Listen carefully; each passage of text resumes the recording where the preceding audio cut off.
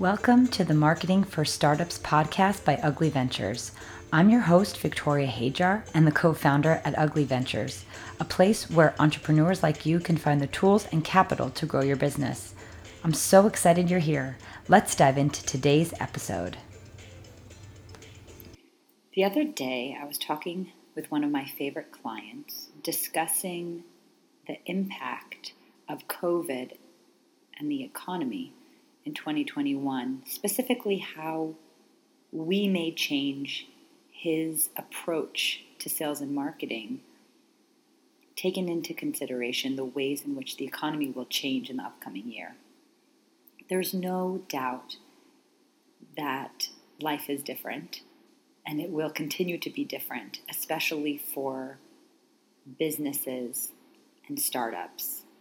The one thing I do know for sure is in the midst of this uncertainty, it is incredibly beneficial to be clear on what your business is, what type of people you serve, what problem you're solving, and stick in one direction. It's really trendy, this word pivot. It's really an attractive, snazzy kind of phrase we've all been tossing around since COVID came into the story. And of course, it's true that you must pivot to adapt to changing situations. But I beg the question whether or not it is a smart choice to pivot dramatically in your business during a time when it's going to be incredibly difficult to gain traction on new business and new ideas, unless it's solving a problem that has to do with the state of the world at this particular situation. I'll give you an example. If you're a product company selling bathing suits, and because of COVID and your need for revenue, ASAP, I'm recording this now in the beginning of the winter, if you decided that you were going to change your business to be a sweater company because you wanted to capture more opportunities to sell winter clothing, but you've always sold bathing suits, it's going to be incredibly difficult to start from zero to build a business around this new product when everyone in your audience knows you for something different. Of course, we've seen a lot of businesses go into creating masks, mostly as a way to capture lost revenue, or in some cases, trying to help out in the crisis or to give donations, which is a very beautiful thing.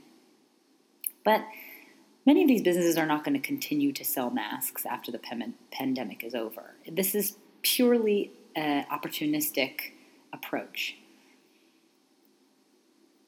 When we're in the middle of an uncertain time, more than ever, people look to brands for consistency, for something familiar. And while the way that your team may pivot and change, the way that your team works may pivot and change, it's really not a good idea to drastically change things about the products that you sell or the people that you serve at this particular juncture. Marketing and sales is all about consistency. It is about consistency over a long period of time. There's some statistics now that say that consumers need to see your product something like 10 or 12 or 13 times before they understand what you do. This is because the marketplace is so incredibly saturated on all levels and all verticals. It's so much more difficult now to break out through the noise and really grab people's attention because we are all competing for consumers' attention. Maintaining a consistent message and consistent efforts is really the tried and true way to make sure that you have consistent, loyal fans and can build consistent revenue in your business. Even if things have been really tough and you've wanted to just throw your hands up in the air and change everything because you think that that's going to be a way to get revenue into your business quickly, you really would be doing a great disservice to the longevity of your business. Traction is gained with consistency. So this is a quick one today, but I'm going to leave you with a bit of homework. How are you approaching your clients and selling and marketing to them in a consistent way?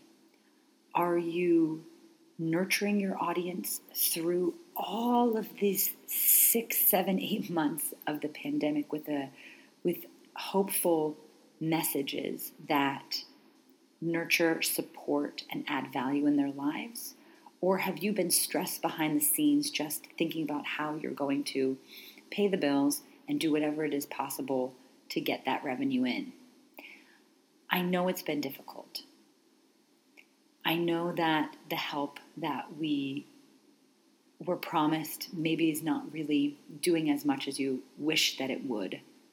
Loans or forgiveness programs. But I guarantee, and I've seen this firsthand with the clients that I've worked with, you may experience some ups and downs, as business always is. And by the way, we can never, ever predict the performance of our business. There are always factors that we do not control. Of course, COVID is especially significant, but the consistent action, sharing a consistent message so your audience truly understands what you do, what you stand for, your mission, your values, and adding value to the audience that you build around your brand is the way that your brand will survive anything. The brands that I work with, I've seen it. I work a lot in hospitality and food and beverage.